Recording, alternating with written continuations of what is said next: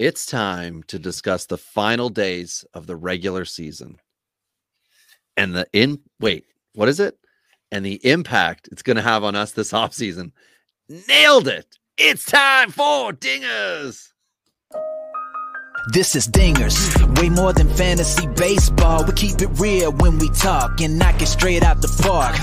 Let's see the stats. What's the average draft position? What kind of plays you making? Check the wins above replacement. Check the lineups and the points. This I gotta see. What's your path to victory? Are they aiming for a dynasty? Get points going head to head. Please don't do me no favors. We're always watching waivers. Ain't no minor league. This is major. Yeah, Dingers. Let's go.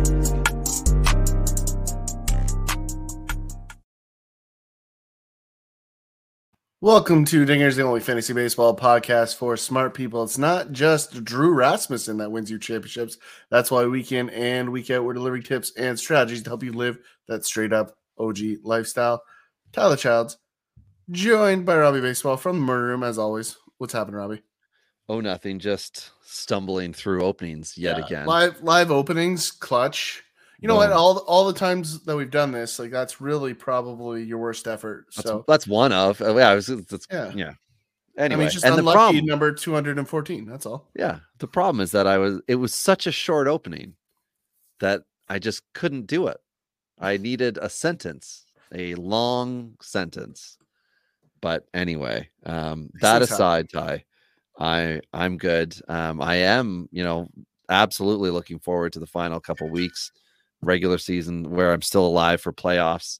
But as we're going to talk about tonight, the fantasy implications for certain players that are looming large. And we know there's going to be a ton of talk this offseason. It's already started about the changes Major League Baseball is going to have for next year. And I think this is going to be the off season. It's going to be the off season of the get ready for stolen bases year. I think that's all the talk is going to be about, the potential for guys who could steal more bases next year because of all the the different things that are going to happen, number of times you can throw to first, all that crap. I think that's going to be the hype machine.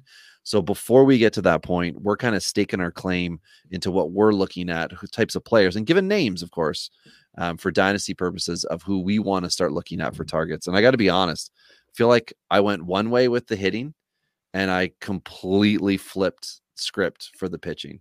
So I haven't looked at your guys yet. I didn't want to. I want it to be fun and exciting. But I did try to throw a few names that I knew you'd talked about. So hello,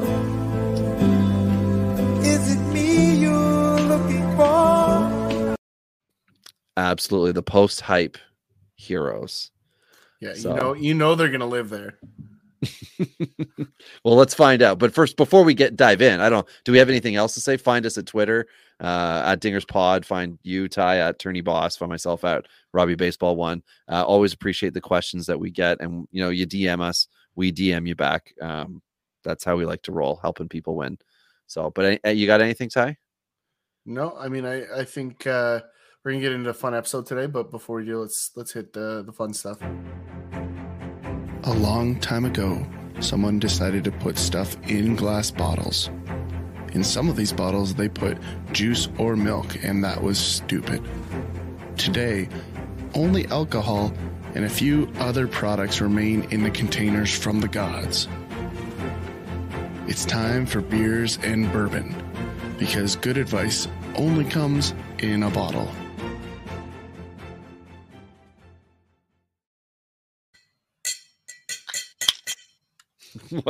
What the hell was that? That's Warriors! Such a pretend. Oh, that's what you're doing.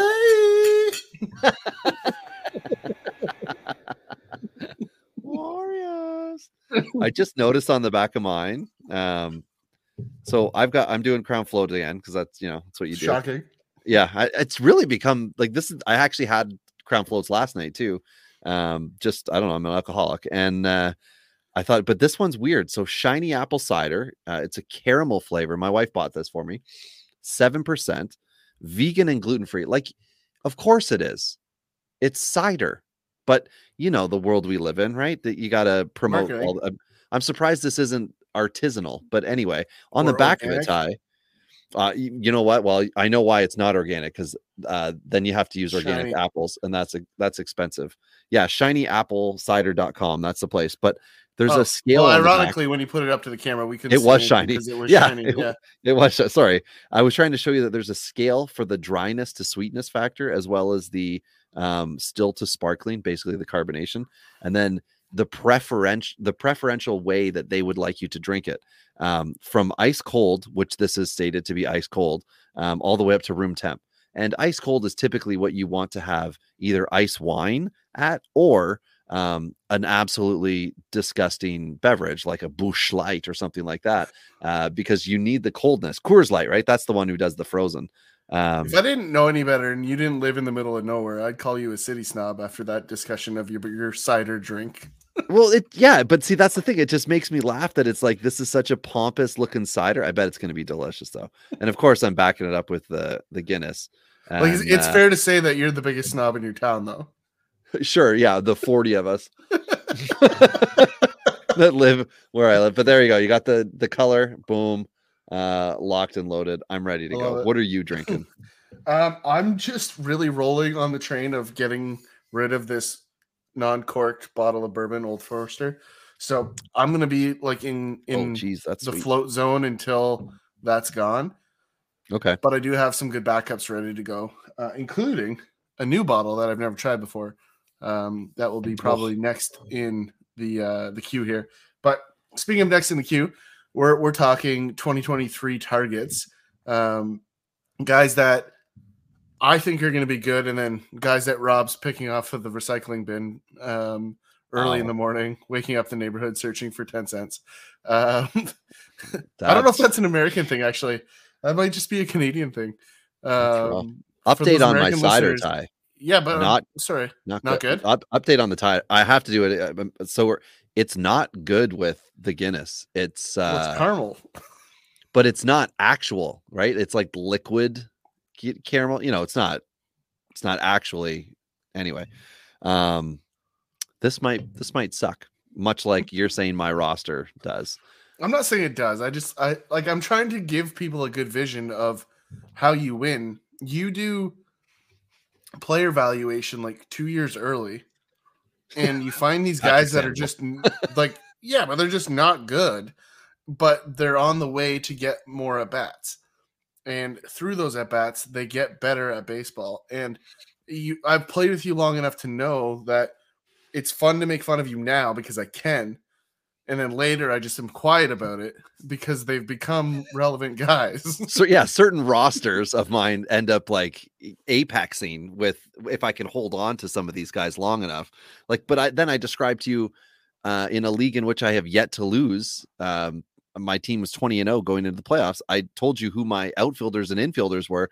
The only notable player that is like an active MLBer, like an everyday guy, is Alex Bregman, who I acquired at the trade deadline. But like this week, in a playoff week, I'm starting as catcher, Austin Nola. I've got Keston Hiura as my first baseman. Ramon Urias with Baltimore as a second baseman. Hassan Kim is my shortstop.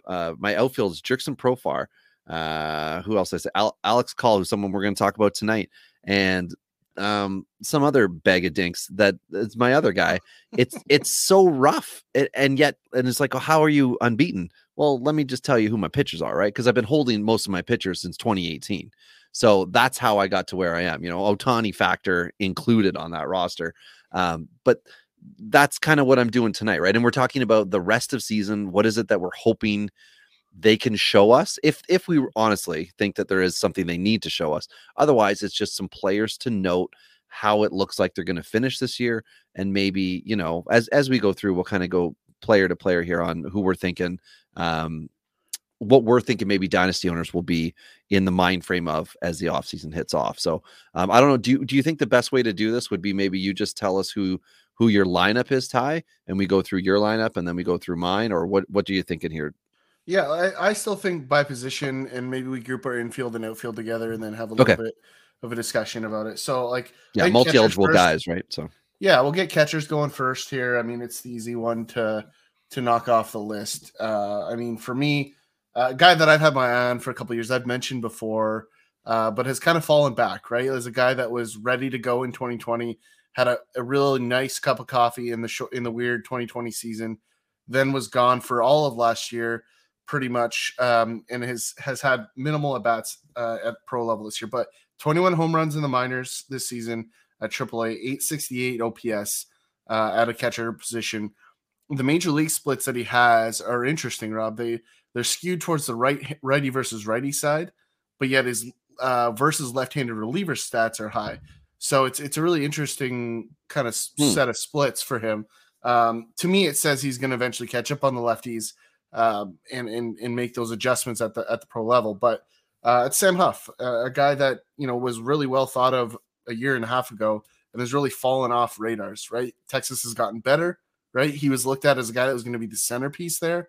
Right, Nate Lowe is a guy that we'll talk about a little bit later. That's kind of filled the middle of that lineup that Sam Huff was maybe potentially going to be. So just a guy that I still think is the guy to catch in Texas long term. I know Jonah Heim's had a good season, but I still think we're going to see a whole lot of Sam Huff next season. And I'm going to get in on that. In worst case, maybe Texas trades him to upgrade that rotation. Oh, okay. Yeah. And that was the big hole we were talking about with Texas earlier in the off season and headed into the year was what are they going to do there? And then, Heim kind of came up and took the job and was hot and was a very big fantasy darling for people. On my end, I'm taking Cal Raleigh, who I mentioned in a previous podcast. Last 30 days, I think it is for Cal Raleigh, what I've got punched in.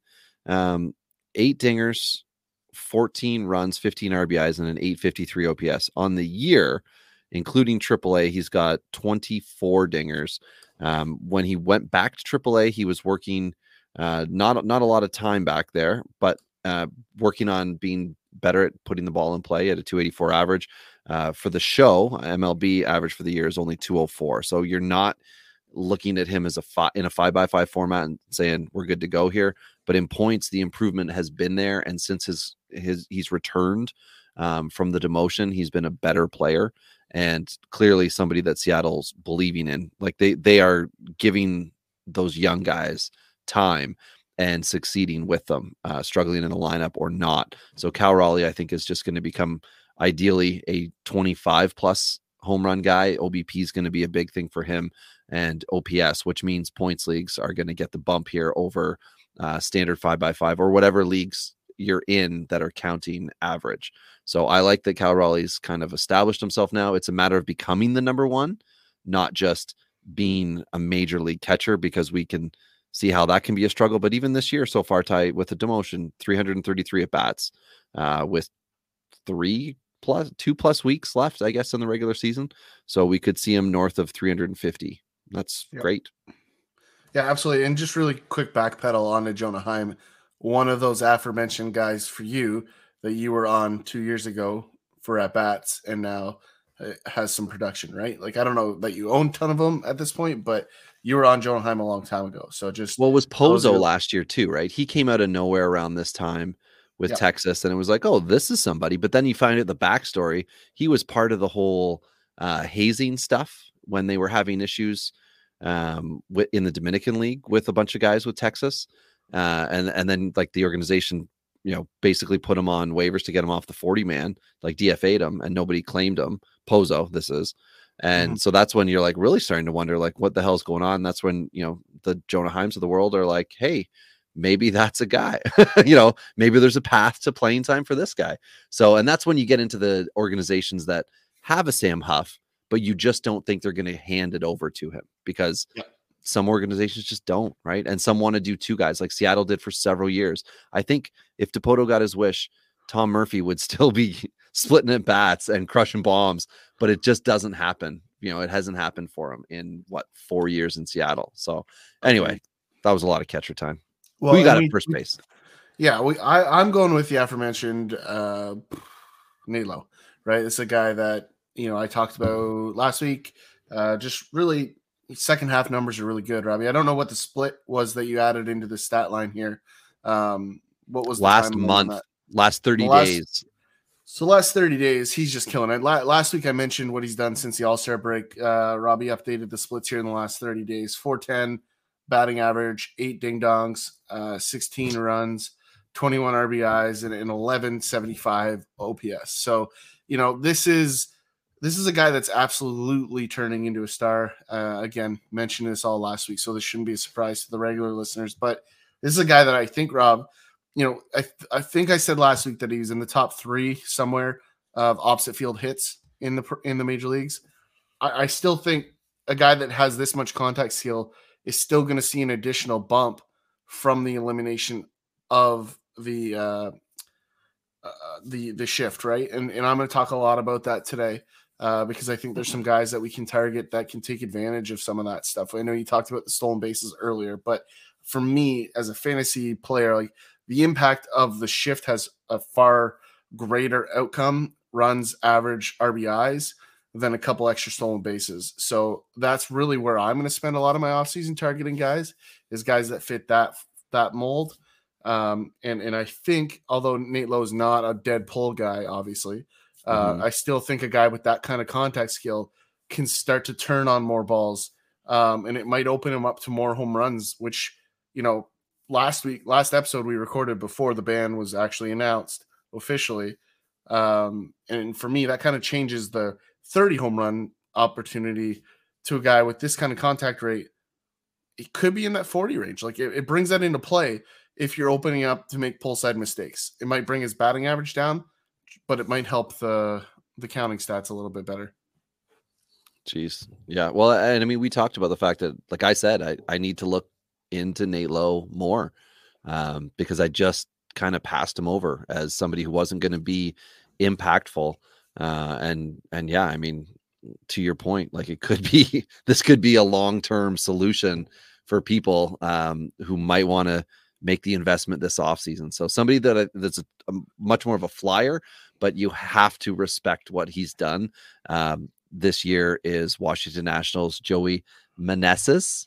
He is Mexican, a 30-year-old now with his first taste of the bigs in 2022. And he's just done well in 152 at-bats, 322 average, 22 RBIs, 8 home runs, 10 doubles, and 23 runs. And that does not count the 20 home runs he had at AAA and the 286 average he had. But OBP is great for him, 341 at AAA and 348 in the show. So again, I've got a couple guys like this because I look at the teams that are struggling and the teams that don't have depth and who can come in while the high school drafted guys and the young J2 guys are working their way up.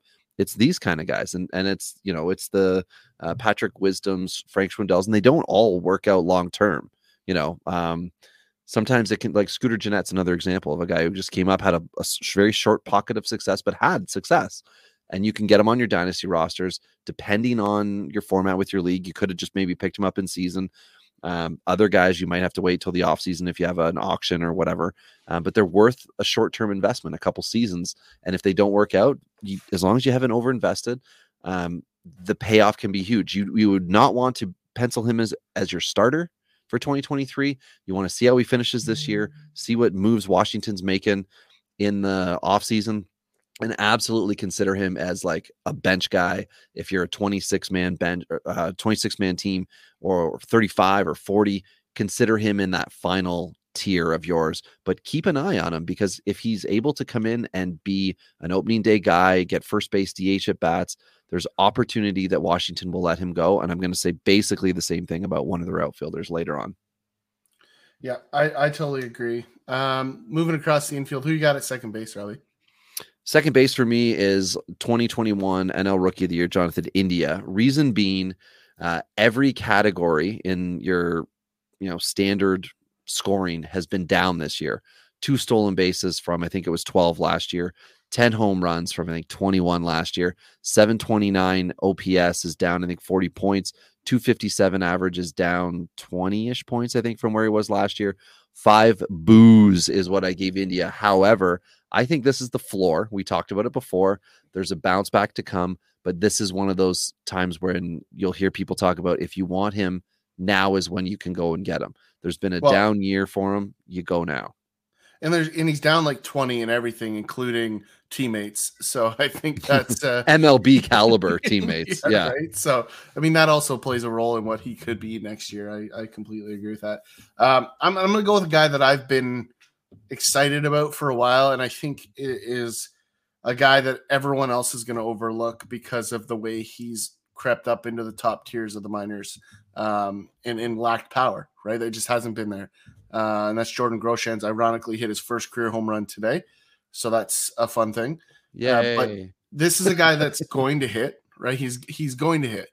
Whether he hits for power or not, whether he becomes Lyle Overbay, or whether he becomes a guy that can actually clear the fence, I'm not entirely sure. But I think the contact's going to be there. I do think he's going to move off shortstop. So if you're owning him as a shortstop, I think that's a mistake. You're going to either own him as a second baseman, which is probably a short-term position. He's likely, for me, gonna find himself at third or potentially in the outfield at some point. I just don't see him sticking at shortstop. Go ahead, Robbie. This is a question for you, Ty. Lyle Overbay, because you said it, had a 14-year career. How many 20-plus home run seasons did he have? 2. Correct. With one, and he had 119 home run season. When you said it, I'm like, but didn't he have 20 with Toronto? And he did. He had it the same year that I think 6 or 7 Blue Jays did, including John Buck. That was like the last Cito Gaston year, where he's like, I'm just putting guys in until they get to 20. But he was a double machine. Like, I think he had 50, that's exactly right. 50 doubles in that season as well, right? He had 53 was his career high in 04, then 34, 46, 30, 32, 35, 37, 21. Then he had dropped off and, had a couple of crummy years. Yeah, well, but I think that's a part of the game with the split infield coming back, right? I think with that and speed, we're going to see guys like Groshans, guys that can hit and run. Like, those guys are going to be interestingly valuable again. You're not going to have to hit 40 home runs to get to 120 RBIs with the shift back in, out of the game. And you can have a 750 plus OPS as well, Ty. Sorry, just to help you out on that too. Yeah, absolutely. But like, those guys don't need to hit home runs. Like, there's an interview that's been floating around the internet. I don't know how old it is, but it's Dexter Fowler just talking about, the analytics in the game and how cool, it's valuable and great. The game's slower. There's guys that are in the pros that aren't good at baseball. They're just athletes and have a little bit of strength, right? They're hitting $150 with 40 home runs, right? See, they fit a skill set that people have decided is important. Correct. And so it makes the game less interesting. That was his point. But like, guys like Groshans, are going to be valuable in the game again here in the near future as people look for that next advantage. Contact rate and hit tool is going to be that thing, if you ask me, Robbie. I mean, I love it. Small ball is like, take advantage of everything you possibly can that a team is going to allow you to do. That's why the shift could have been useless if teams knew, or if MLB players knew how to put a bunt down, and instead of everybody trying to hit through it, all of a sudden there was like dedicated professional baseball players figuring out how to bunt it down the third base line when the shift was on for them. Like, just if that was good.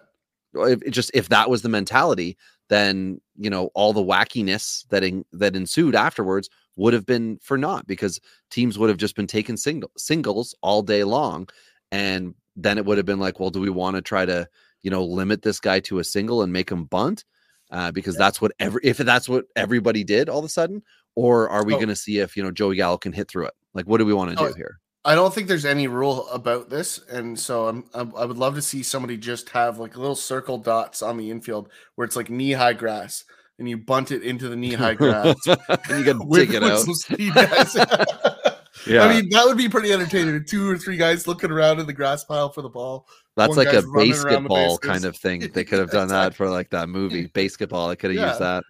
Just a giant clown head going, ha ha ha. Who do you have at shortstop, Ty?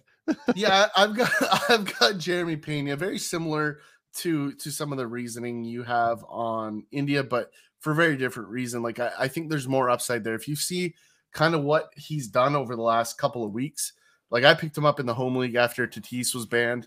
as a guy that needed to bail me out because I was left with Gleyber Torres, who's getting You were less and waiting less. all year for this, elite guy to come back, only to find out. Well, and only to he's find your out he's kind of guy. banned. Yeah, only to find out he's banned one day after the trade deadline, which was Right. super handy.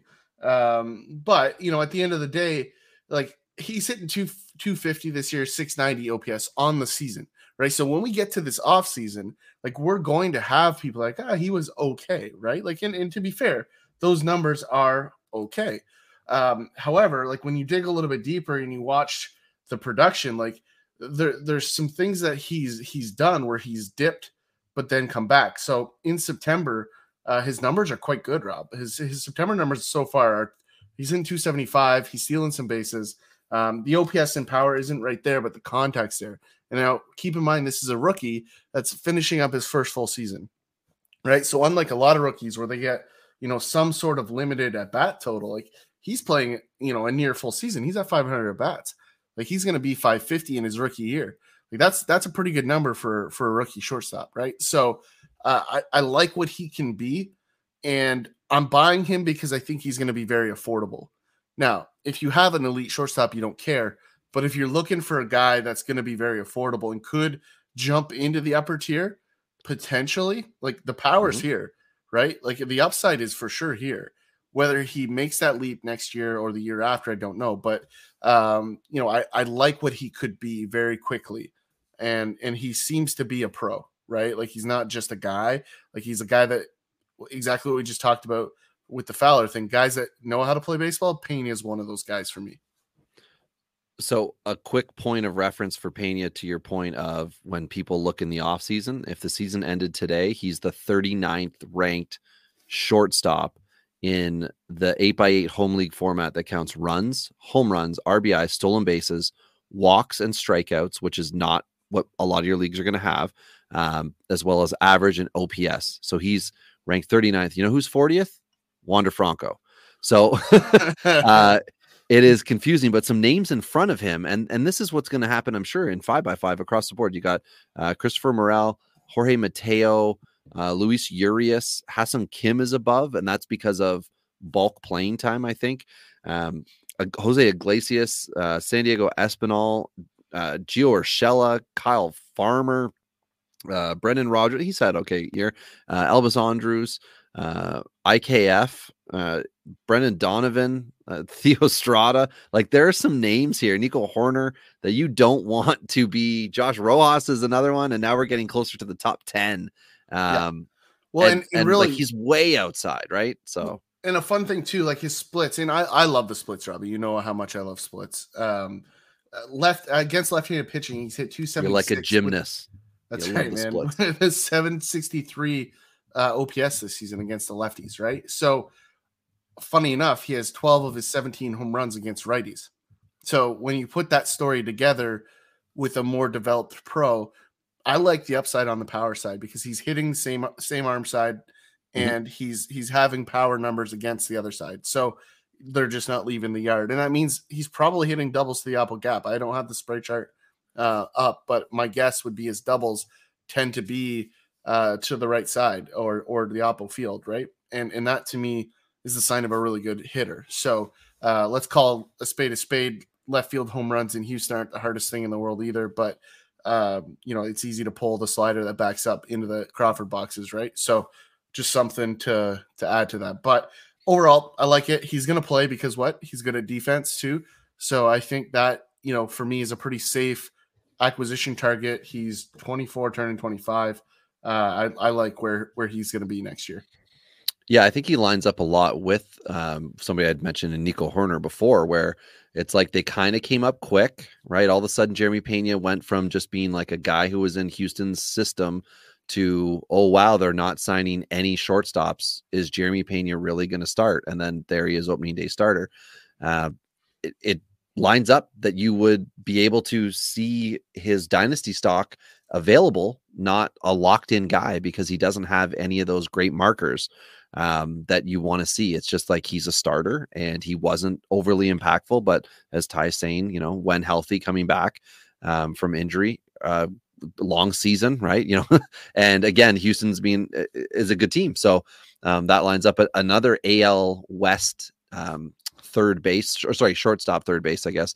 And that's why I put two guys here. I've got Seattle's Eugenio Suarez. Now, he did play shortstop, I think, very briefly this year, but he's going to be third base next year. And he does have another year left in Seattle. He's going to end up probably he's at 31 dingers right now, got a couple weeks left. I could easily see him hitting the 35 marker, which will be the second time in his career he's hit that number. And it'll be second highest career year for him in that. He's also going to end up with a really high K rate. So probably the highest of his career, and total strikeouts for sure. It's a matter of your league format, whether he will be a really good sleeper this offseason, because he's only going to be seen as a power guy, but he jumped at this moment in time about 50 points over last year's average, looming in and around the 240 mark. Last year, he was, I think, finished at 189. And then the other guy is Ha-Seong Kim, again, another guy coming back who we didn't know what he was going to do, carved out a role with San Diego, waiting on Tatis to come back.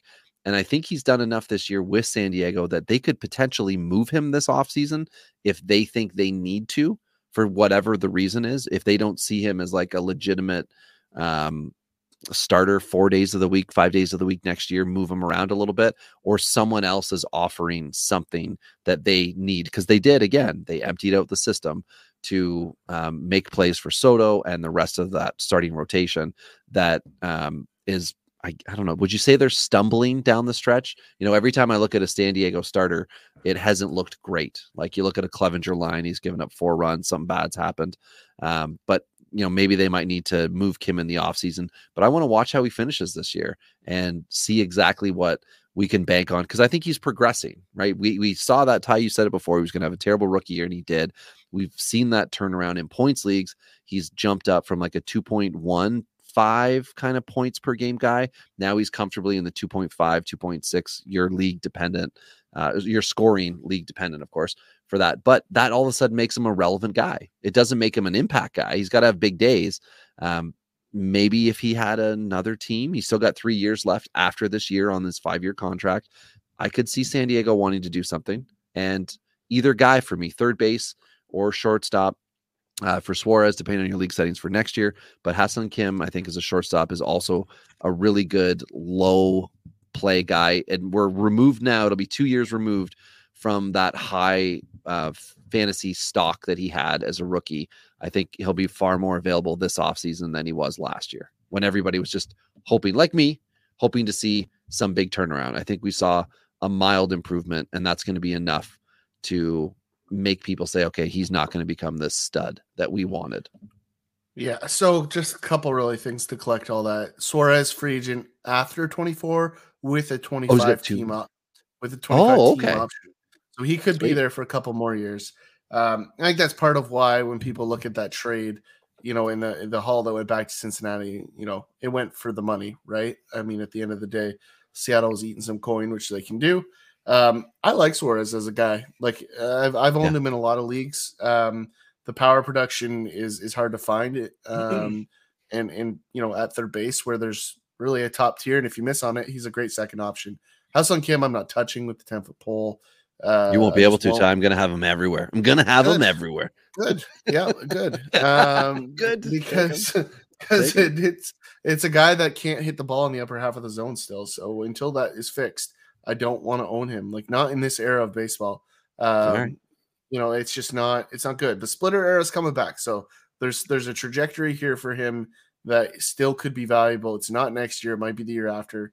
But there is starting to see more sinker splitters again, right? Like, that is being reintroduced into the game, where it was kind of fastball slider for the last 5 or 6 years here. So those guys are those guys, but I like both as targets. I just don't like Ha-Seong Kim for me. Third base is one that I'm going to touch on, a guy that you should know that should be unavailable. But I do think he's the best prospect no one's watching, and that's Josh Young. In Texas, this guy's an absolute stud, and if he didn't get hurt at the beginning of the year, he would have spent most of the season on the Rangers roster. But as a guy that has prodigious power, he's going to hit home runs. I'm not sure where the batting average is going to fall. He's done okay across the minors. I'd love to see him 275. I think that's kind of the ceiling at the pro level. But like it's going to come with 30 to 40 home runs. Like it's that kind of power bat. It's one of the better, if not the best, young third baseman bat out there, and that's saying a lot because you've got some pretty good guys. Jordan Walker's coming, but for me, the price tag for Jordan Walker is way too high right now. So as much as I like Jordan Walker, I'm buying Josh Young because he's significantly cheaper, and that's why I'm flagging him, is because I think there's an opportunity to buy him right now, and I don't think people are realizing how good this guy is because of the injury. So I just think it's kind of one of those times to buy before the price goes up through the roof. Well, speaking about buying before the price goes up through the roof, let me tell you what old Robbie Baseball found in the bargain bin. You bought this guy before he came through the floor. As soon as he was released as a AAA free agent and signed with Oakland, I was all over Dermis Garcia, everybody. And if you go to RobbieBaseball.com, you can get the MILB drop mailing list sent to you. That's essentially once a AAA free agent who I think has some upside signs with a weaker team, Rob just goes to all minor league markets and orders Uber until he finds a reliever that's driving. Okay, who's the hardest guy in batting practice to get strike by? Anyway, Dermis Garcia, former Yankee farmhand, only 24. Okay, so this isn't a 30-year-old like some of my other guys. Garcia is a legit prospect still.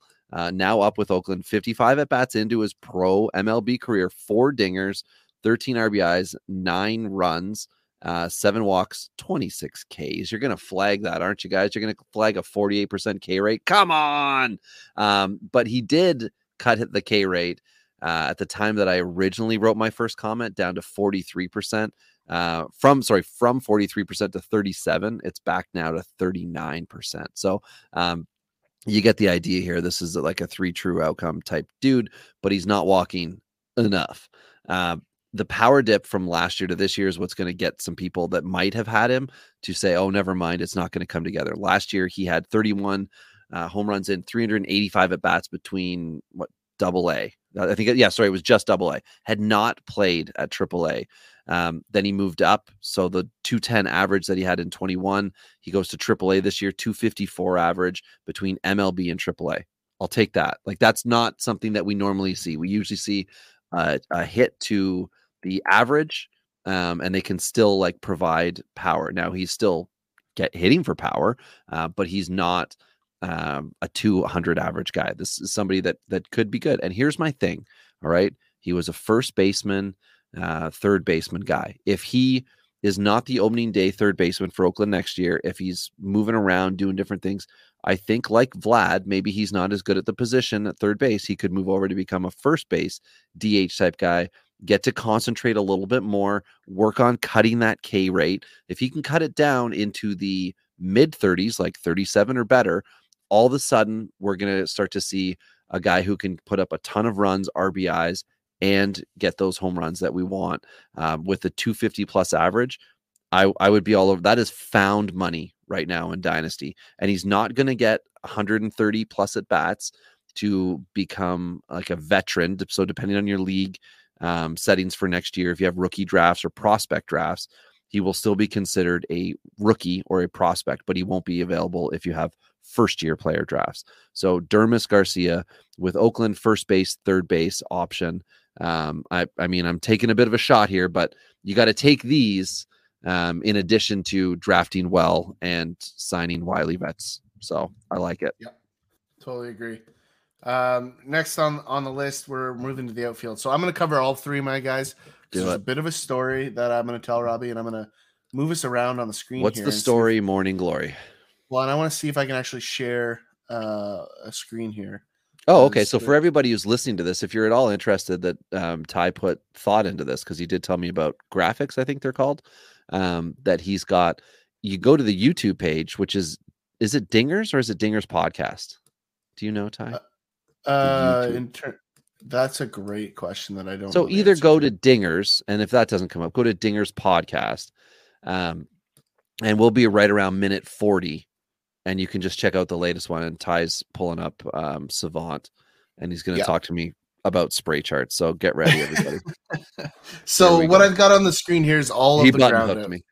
Yeah, the ground notes for my 3 outfielders. The first guy I'm going to cover is Michael Conforto. This is a guy that everyone knows, right? But again, he's missed all of the year and is a guy that people have faded on over the last year and a half, right? A guy that has really fallen out of favor in a lot of camps. He spent the whole offseason. And Robbie, I want you really to draw your attention to the infield here.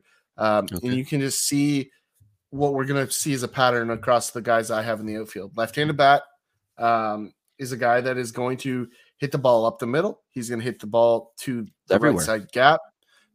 He is going to expose teams next year when they're not allowed to put 3 guys around the middle and the right side of the infield, right? That is where a lot of his ground balls are found. So there's going to be an obvious bounce back here just on this spray chart, right? Like if he did this exact profile, he's going to be 20 points better in his batting average. That's just the way that's going to go because of that spray chart. It's a very heavy mix on the infield. So I like Conforto. The power upsides there. He's going to get out of New York. I love him on a 1-year deal somewhere like Cincinnati, the White Sox maybe.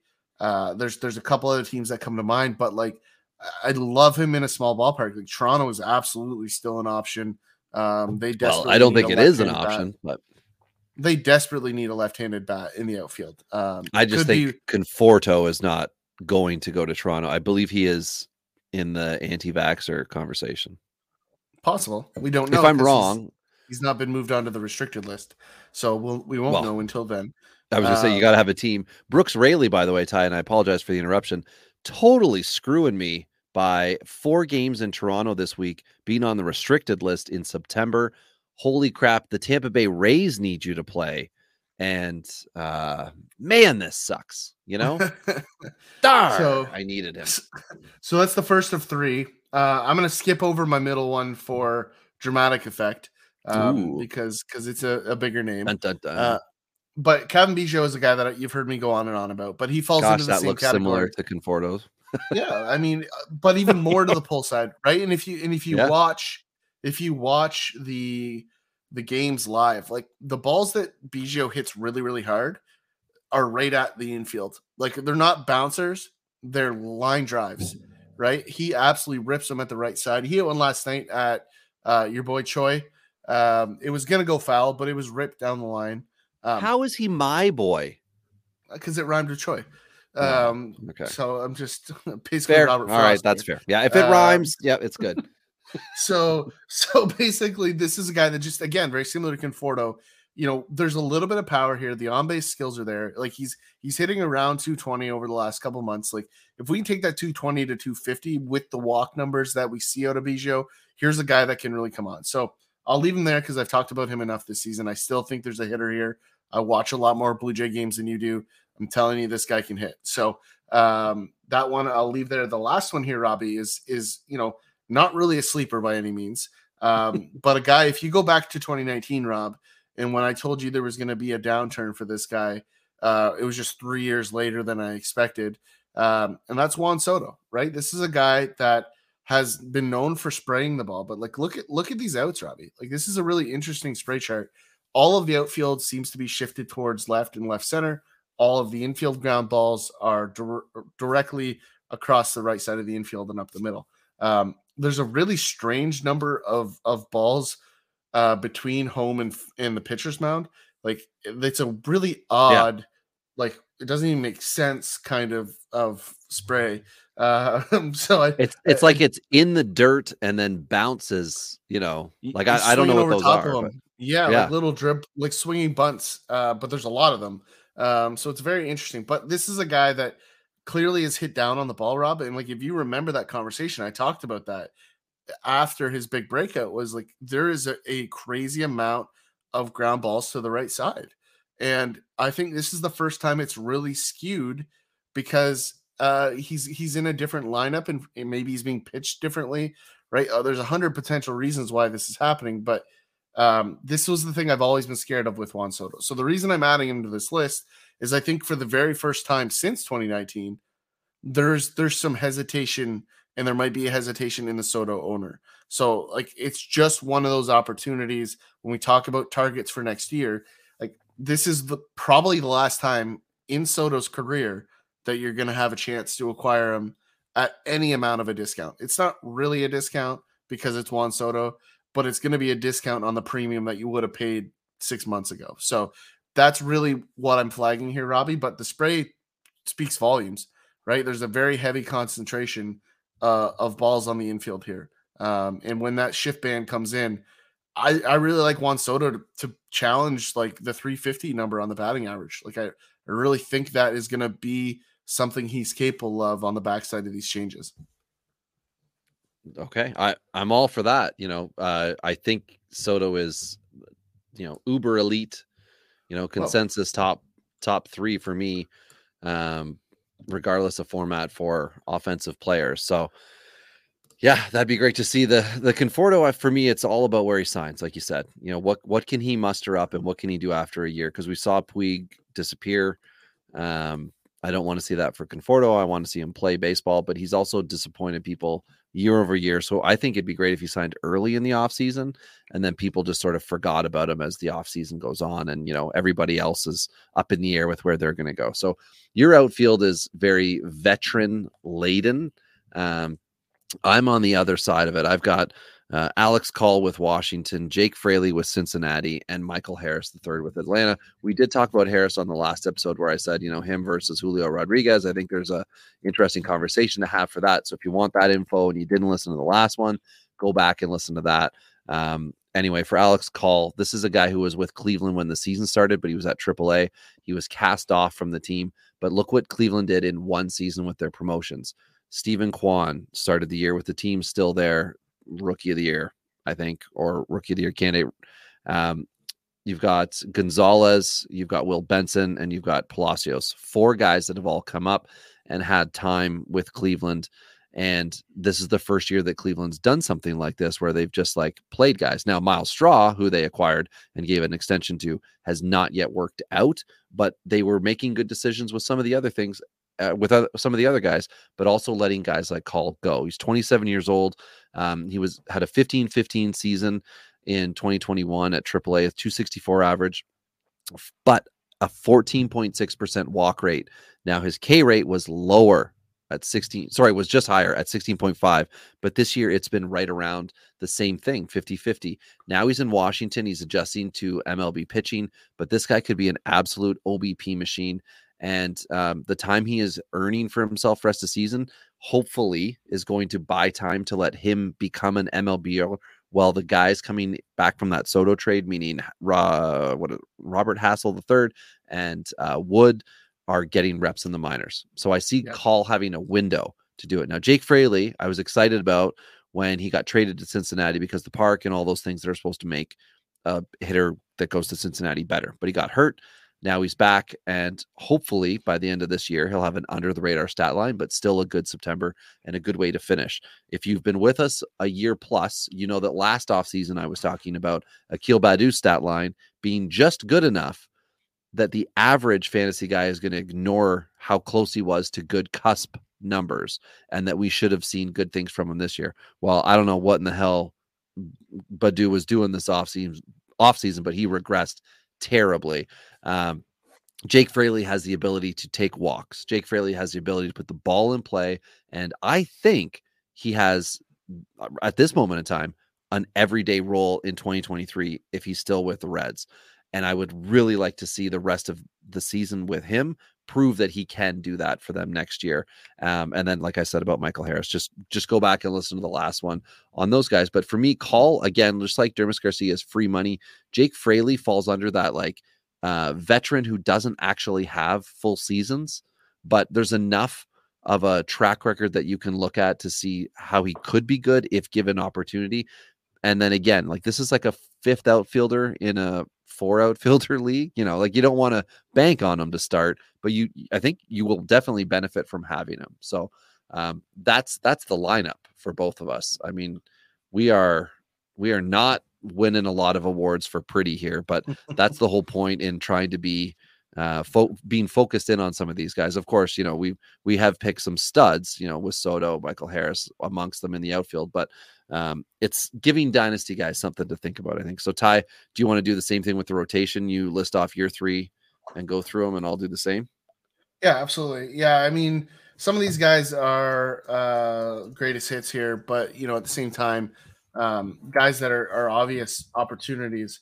And so those guys for me, Shane Baz is a guy I'm extremely high on, have been, again, very similar to my outfield, like a guy that is going to fall back on a lot of people's lists because of the injury, right? Every time we get a pitcher with an arm injury, there's going to be some regression and then the bounce back, right? So a little disappointed we're not going to see him the end of the year, but I think this is just Tampa saying, listen, we're not going to risk the long term of this kid. I think deep down they know they're not good enough to make a real run this year. Even though they can still hurt some people. I just think they're being very realistic this year. It's very mature of the Rays. They make a lot of really good decisions that way, whereas some other teams try to fool themselves into thinking they're good enough to win. I think that's a good, smart move. That's very much, sorry, Ty, I think it's very much like how NHL teams that are doing well and come up to the trade deadline, like, I think we can get into the playoffs. Do you want to double down to like really go for it, or do you want to see what our roster can do? And the Rays are like, well, let's see what our roster can do. You know, let's not sell the future today. We're close. We'll be better next year. Let's see what we can do. I feel like that's what they're doing, which is a smart play. That's like, I agree with you. I think they're making the right move by saying, let's see what we can do with what we have here before we go and like do like they did last year, right? Acquiring Nelson Cruz, and like before they fill up a lineup, let's just see what we've got. It might be good enough. And then once we're in the dance, you know, if Drew Rasmussen doesn't throw out his worst start in 2 months again, the next time, maybe they could do some damage. Yeah. October. And I mean, if Glasnow somehow recovers to be relevant in the playoffs, like, maybe they're good enough. But at the same time, you know, rushing a young arm back and potentially derailing a very promising career is not something the Rays need to do because they're flush in pitching. So now if this was a power bat, you're damn right that guy's going to be in the lineup because they don't got a lot of that.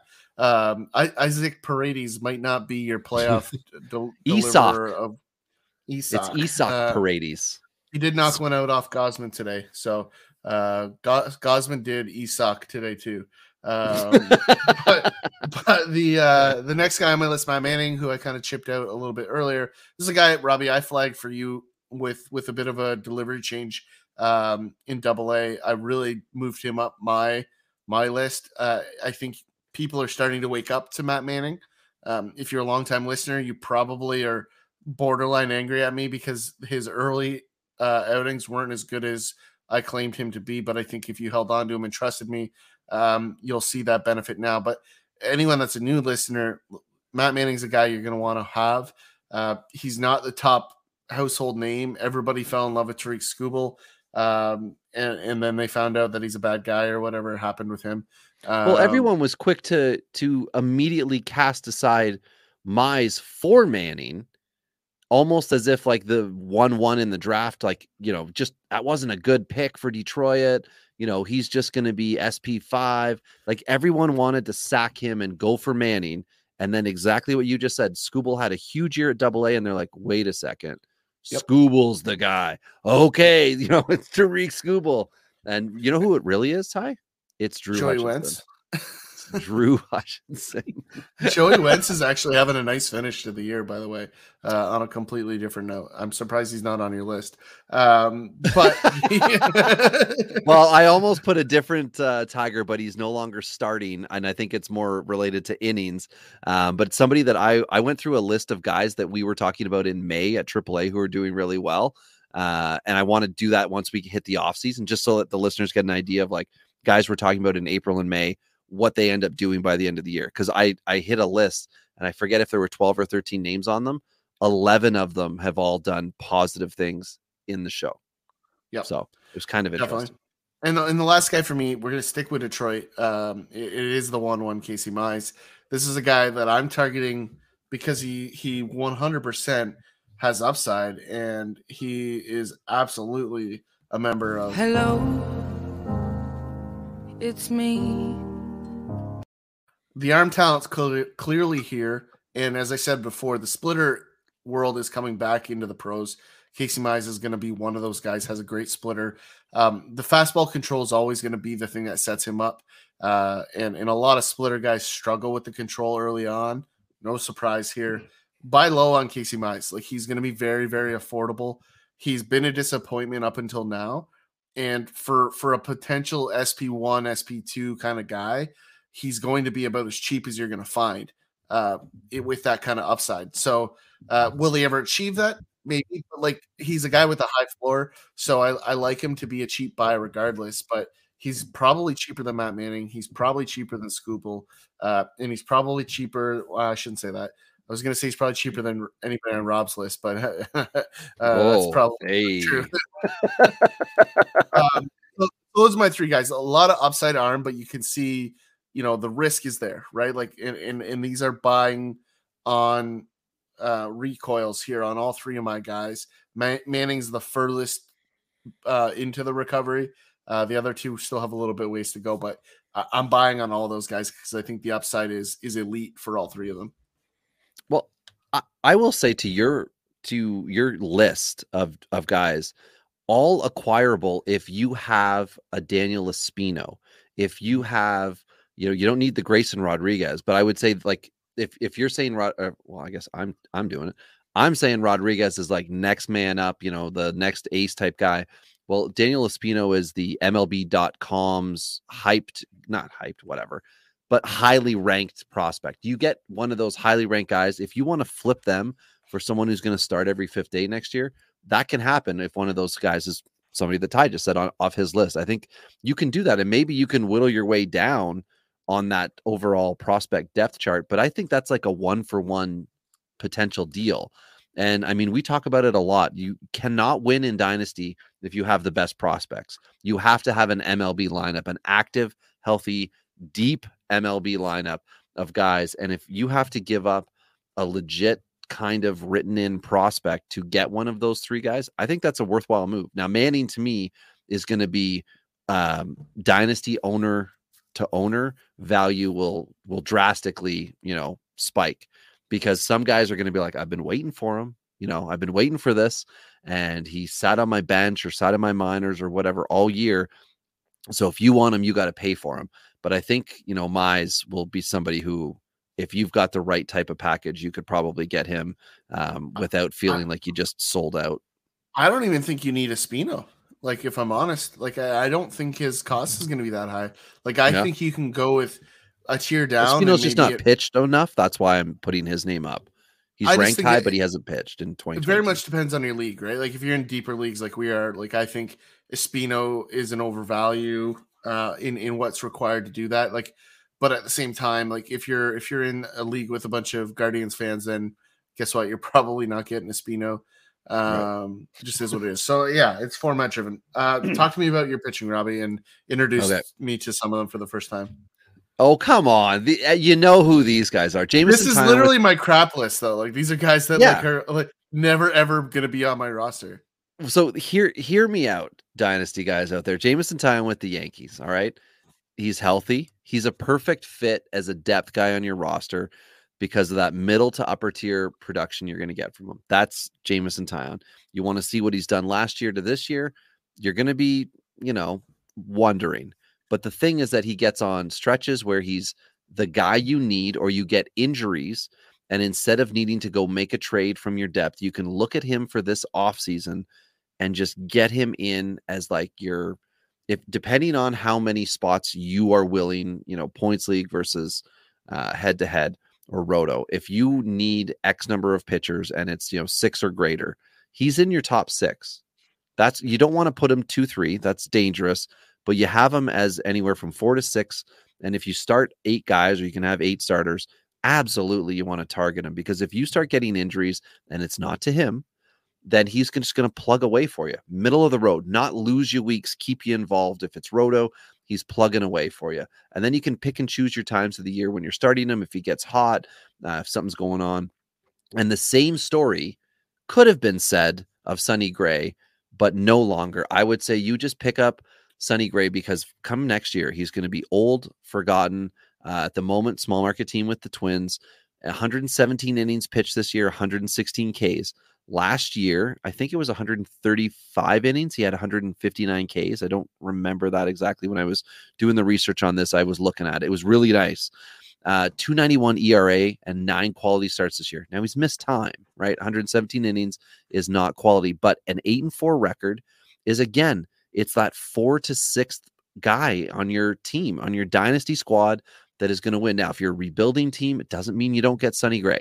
You go get him, you go get Taillon, and they're starters for you. And what happens is, as the year goes on, some of the teams that are in the upper echelon of your league, when Taillon and Gray are doing well, are going to start to talk to you. Hey, blah, blah, blah, looking for that guy. Because they're now going to look for that 4th to 6th guy, which will be Taillon. Sonny Gray could, maybe be a third, SP3 for you, depending on what he's doing. And you can get value back for them, or you can just hold them for your own roster. And the last guy, and this is like crap shoot city here, and not crap, Ty, crap shoot. Okay. It's a sentence.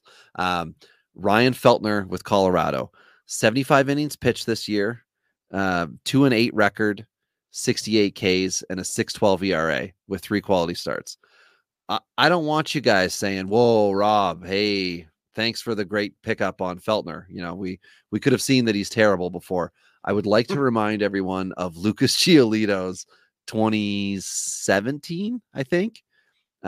Super similar. Learning how to be an MLB pitcher. The problem Feltner's got, and the reason why he's going to be easy to acquire, he's in Colorado.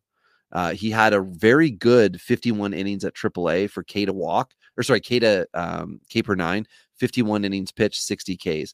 Colorado's 2018 4th round pick. He also missed, I think, a full year recovering. I can't remember. It wasn't thoracic outlet. I don't know if he was Tommy John or some other injury, but because of that, he's kind of like fallen off the radar, and he's outside. He wasn't a top 100 pick in the draft. So Feltner is a guy who will not be a rookie come next year. He had, I think, 6.1 innings last year with like a 10-something ERA. He just looks like he's a miss. But that's Colorado pitchers. Everybody gets excited in the offseason. I'm looking at Feltner as possibly like John Gray when he was a Rocky type thing. You can put it together. You can get the quality starts. You can get more time. Colorado's going to give you that rope next year. So see what Feltner does rest of season. See how his last 30 days look when the season's over, and then make a judgment call. But he, again, on your roster, if we're talking about potential of 8 starters, he would be one of those 6 to 8 guys.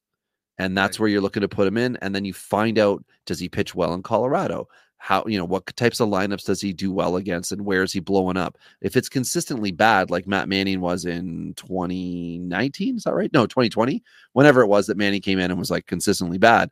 Well, then, yeah, okay, Feltner's going to be a miss. I don't think that's the scenario we're going to run into here. I think Feltner's going to be okay. It's the Colorado pitcher. You can always get a Colorado pitcher. Always, always, always. And he wasn't a first-round pick, so it's not like he's got some crazy clout to him. And yeah, I mean, we're taking a chance here. But I think if you were to get Sonny Gray, Jameson Taillon, and Ryan Feltner all this offseason, I would hope you would have a Sandy Alcantara as well. I would hope you would have something high-end for yourself, because this is going to be tough to put together. But the bigger your league, if you're talking 30-team leagues, 24-team leagues, these are all going to be legitimate assets for you come 2023. Yeah, no, I mean, I don't hate the risk reward. I really don't. I just don't like the 3 pitchers. In my mind, but these are guys win ugly. Well, I mean, Taillon for me has some upside, but there's inconsistency. Sonny Gray has had stellar seasons, but year to year, I just can't put my finger on it. Like he always does a couple categories that are really good, though, Ty. Like he genuinely like. Even when he was like weird in 16, 17, like doing that transition from ace to traded to the Yankees and then fumbling, he still had Ks. He still had quality starts. And then in Cincinnati, it was the same thing. Like it's a roller coaster. So I guess I would make him a better points league pitcher if we're just saying like what's the best format. Sonny Gray is going to be a points league guy. But I mean, when he dials it in and that ERA is sub-3, holy Hannah. Yeah, no, and it's definitely something I don't necessarily have an issue with the risk. It's just one of those things that I'm not touching myself. So relievers. I hope you're not touching yourself. We're recording a podcast. Bazinga! Man, I wish hands up. Guys feels the need to put his hands up. That's more telling than anything. If I knew how to work sound effects quickly. Oh man. Oh, hello. That didn't work. I don't know if that's the one you were going for. That did not work. Just got weird up in here. Yeah, but bullpen is definitely where I have some guys that I've been on for a while. Yeah, I'll start with my boy. Yep, no, Pete Fairbanks is a guy that obviously has upside. He's been filthy. Added a little bit to the repertoire this year since he's come back from injury. He's been really, really, really good since he's been activated. The Rays have been using him really odd, like just sparingly, not in like the full year of back end guy. I think they're just kind of managing his innings, knowing there's a playoff run where he's going to be really vital to closing out some games. But Pete Fairbanks is he's a mean, nasty closer. And he's my kind of closer. Like he's a big bully and I love the energy. So, I'll send that out there. For that one. The second one I have is a guy that has really started to blossom, in Andres Munoz, a guy I flagged as a big part of the Austin Nola trade. Yeah, baby. That's what it is. It's the Austin Nola trade. I mean, it was the Seattle taking assets from San Diego trade, but at the time it was Austin Nola's now an MLB player, and this is great. And I mean, I wish Austin Nola could just be healthy so we could actually see what he truly is. I mean, I think he recently celebrated his first or second kid. He was on the paternity list a week or two ago. So not that he listens, went but back congrats. To San Diego in that trade. I don't even remember. Relief. It was a relief pitcher of some sort. But Seattle got 4 dudes, I think. Yeah, like highway robbery. Because like, Ty France was, I believe, in that. Munoz. Oh man, it was a different deal with Houston. Who is that catcher guy? The other catcher guy that's like plays other positions too. That is Austin Nola. No, on Seattle. Left, like I think he's a switch hitter. Shoot. Oh, he plays second base a little bit too. Anyway, point is that Seattle won that trade. I think it's fair to say that. I think that goes without saying. There's an obvious guy that went to San Diego that we're not thinking about. I'll look it up in a second. I wanted to tack onto your point. Then the last month, Pete Fairbanks, just to show you how quickly I can look up stats when I haven't got them in front of me. You're already on to the next guy. 16 Ks and 11 innings pitched over the last 30 days. 8 save holds. I believe 6 of those are saves. Yeah. In the save hold category. I was trying to find the most inclusive thing. I will look up the Austin Nola blockbuster now. Yeah, and while you do, Munoz just over the last 30 days has pitched 10 innings, so not overwhelmingly large number. But the whip, Robbie, what do you think his whip is in that window? 30 days, just a guess. Nola? No, Munoz. I don't know. 1. Wasn't walks his issue? 0.67. Oh wow. So yeah. Ooh, he's turning a corner, and when you throw the gas that he does, and now all of a sudden you can locate it, like the guy's filthy. So like he is the closer in Seattle long term. This is a guy that they acquired to be the closer. So just if you haven't seen him or heard of him, then you don't listen to us enough. But if you think you can get him in any format, go buy him all the time. He is an absolute buy everywhere across the board. And I know, Robbie, you agree. So I just think it's important. I do. I think that the fun of Seattle is that you have Paul Sewald there now, who's getting saves.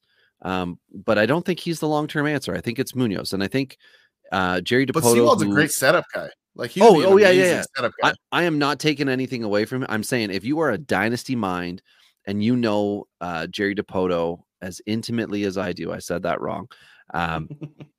Munoz is the guy, and Dipoto takes the guys that he's going to go with long term and gives them the run. So he'll tell the manager, we want him in, leverage. You sort out what the leverage is, right? So it's not yet closing. But Paul Sewald could easily become the 8th inning or the high leverage guy who comes out first, and Munoz becomes the guy who gets the trumpet song playing when he runs out to go how and murder much a lineup. More than $3,000 would you pay for Jerry DePoto's digits? To have his phone number? Yeah. I might trade my old Fargo truck to get that. Like, he'd have to reply, though. I can't just get the number. He'd have to talk to me. Yeah, you are basically doing one of those, like, we have a text chain. Yeah, no, it's like one of those the games that are the fundraisers where you call in and you bid, silent auction. You get okay. So I'm like, number. I bid my 1954 Fargo truck with so we only accept credit. Yeah. We're only looking for money. Yeah. No. My truck's worth, I don't know, 6,500, 7,500 to the right buyer. I don't know. Who do you think we are? The Oakland transmission. It doesn't run right now. I'm looking for some brake drums. Is that the truck though that Brad Pitt drove and then turned around in Moneyball? No, that geez, what was that one? That was a like Bronco? I think it's a Bronco. No. Bronco's not a truck, you fool. It's an actual truck.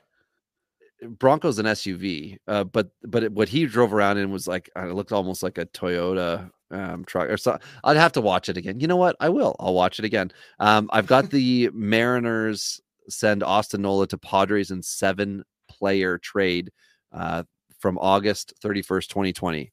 I can't believe these names coming back. This does not sound right. So Austin Nola goes to San Diego with a ton of control left, 4 years left at this point in time. Okay. 4+ years of Austin Nola, and the relief pitcher that went from Seattle was Dan Altavilla. They got Taylor Trammell, who I'd totally forgotten about the fact he was in that trade, Ty France, Andres Munoz, and the catcher position player that Ty was talking about, Luis Torres.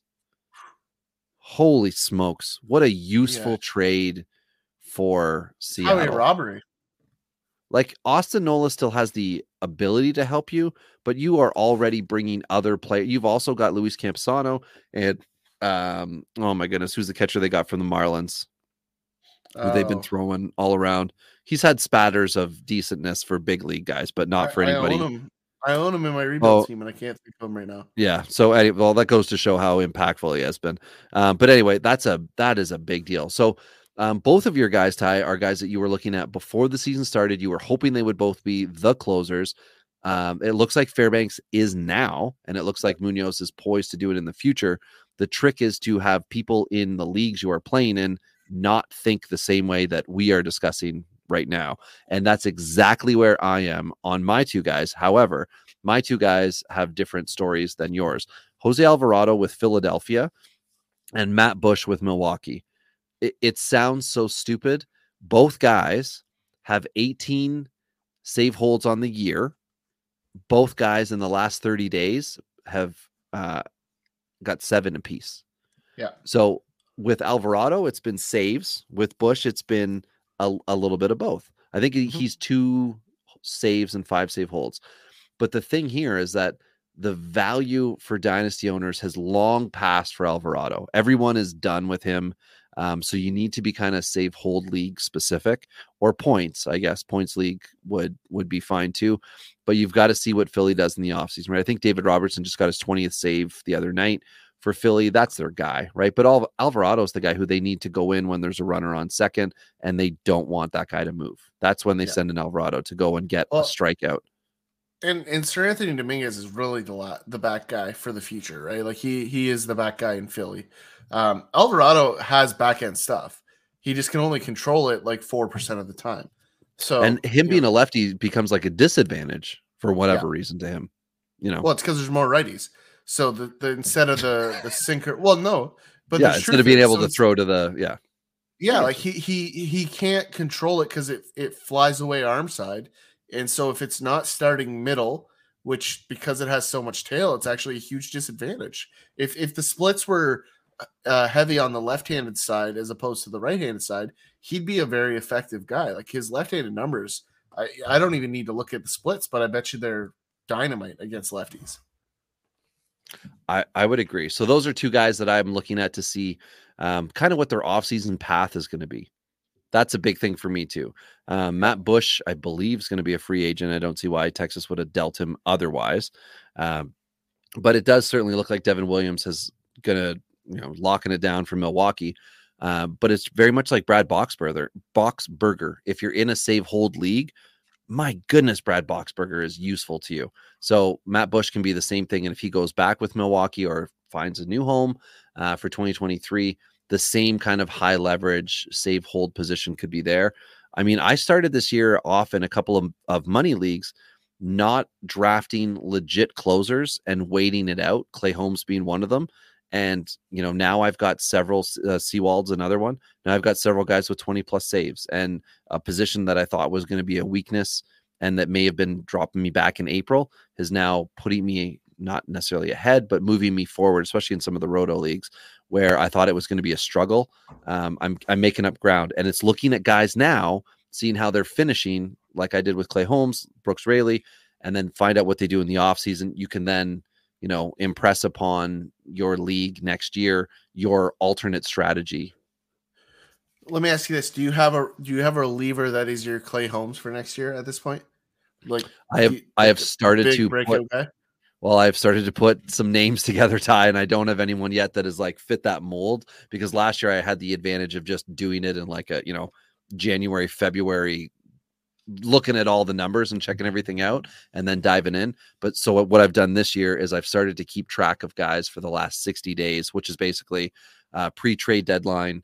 And by the time the season's over, I'm going to be looking at from the trade deadline forward to see who it is that can stand out. And I mean, Fairbanks was absolutely on the list. The problem is that Fairbanks was a known commodity in Dynasty beforehand. So yeah, like I will find those guys. But that has led me previously to, when we get the Rule 5 draft coming in back, when we get the Rule 5 draft coming back to us this offseason, we're going to find new guys, because Tyler Wells was on that list for me last year too, right? It was Wells, Raley, and Holmes were my big three. And Tyler Wells with Baltimore has ended up as a starting pitcher. He's now back healthy and pitching. Holmes has been collecting saves with the Yankees, exceeded expectations. Yes, he had a rough strip, then went on the IL, and now he's back and doing the same thing he was beforehand. And then Brooks Raley, who, look at the numbers. Holy crap. What a value Brooks Raley has been. Again, you need to have the element of holds in your leagues. If you're just playing straight 5x5, he is not hurting you. He's got a few saves, but it's been far in between. He got the first save for Tampa this year, and then he picks up the odd one. But again, he wasn't in Toronto for 4 games earlier this week. So he'll be playing this weekend. For sure, he'll be pitching this weekend. I'm going to throw an early one into the hat as a guy that fits the Clay Holmes mold. 2.95 ERA in the second half this year, 0.98, 21 innings, 19 strikeouts. So I think the strikeout numbers could increase just a little bit. Let me guess Foley. The player. Oh, damn it. Okay. You wouldn't have got that. Jason Foley of the Tigers. That was off your list. Yeah, it was. Yeah. I just wanted to see if I could guess it, but that's okay. Who would you have guessed just for fun? Well, I was going to say ALNL, and I was going to see where you went with it. So, but we can make that a different episode. We can definitely do that. So one last one, and it's a good spot to leave it because it'll be one that you'll get a little bit of an eye roll, but it's a fun question. Where do you stand on Jared Kelenic entering next season? Oh, no, thank you. So I thought that's what you would say, and I'm going to hit you with some data here. 41% strikeout rate of the pros this year. He's struck out at the clip of 23% in AAA since being demoted, and his walk, he's a 2-to-1 K to walk right now. So that upside could be a sneaky guy, could be a guy the Mariners use to trade now that they've got outfield clutter, right? Yep. Could be a guy that could become extremely valuable in the offseason if you get him before he's traded. So just a guy I'm still very intrigued by. Plays good defense. The power is there. So getting him out of Seattle might be what needs to happen given the contract stuff that happened there. There's a lot of bad blood probably there in that organization for him. So a change of scenery could be interesting, but the maturing's happening.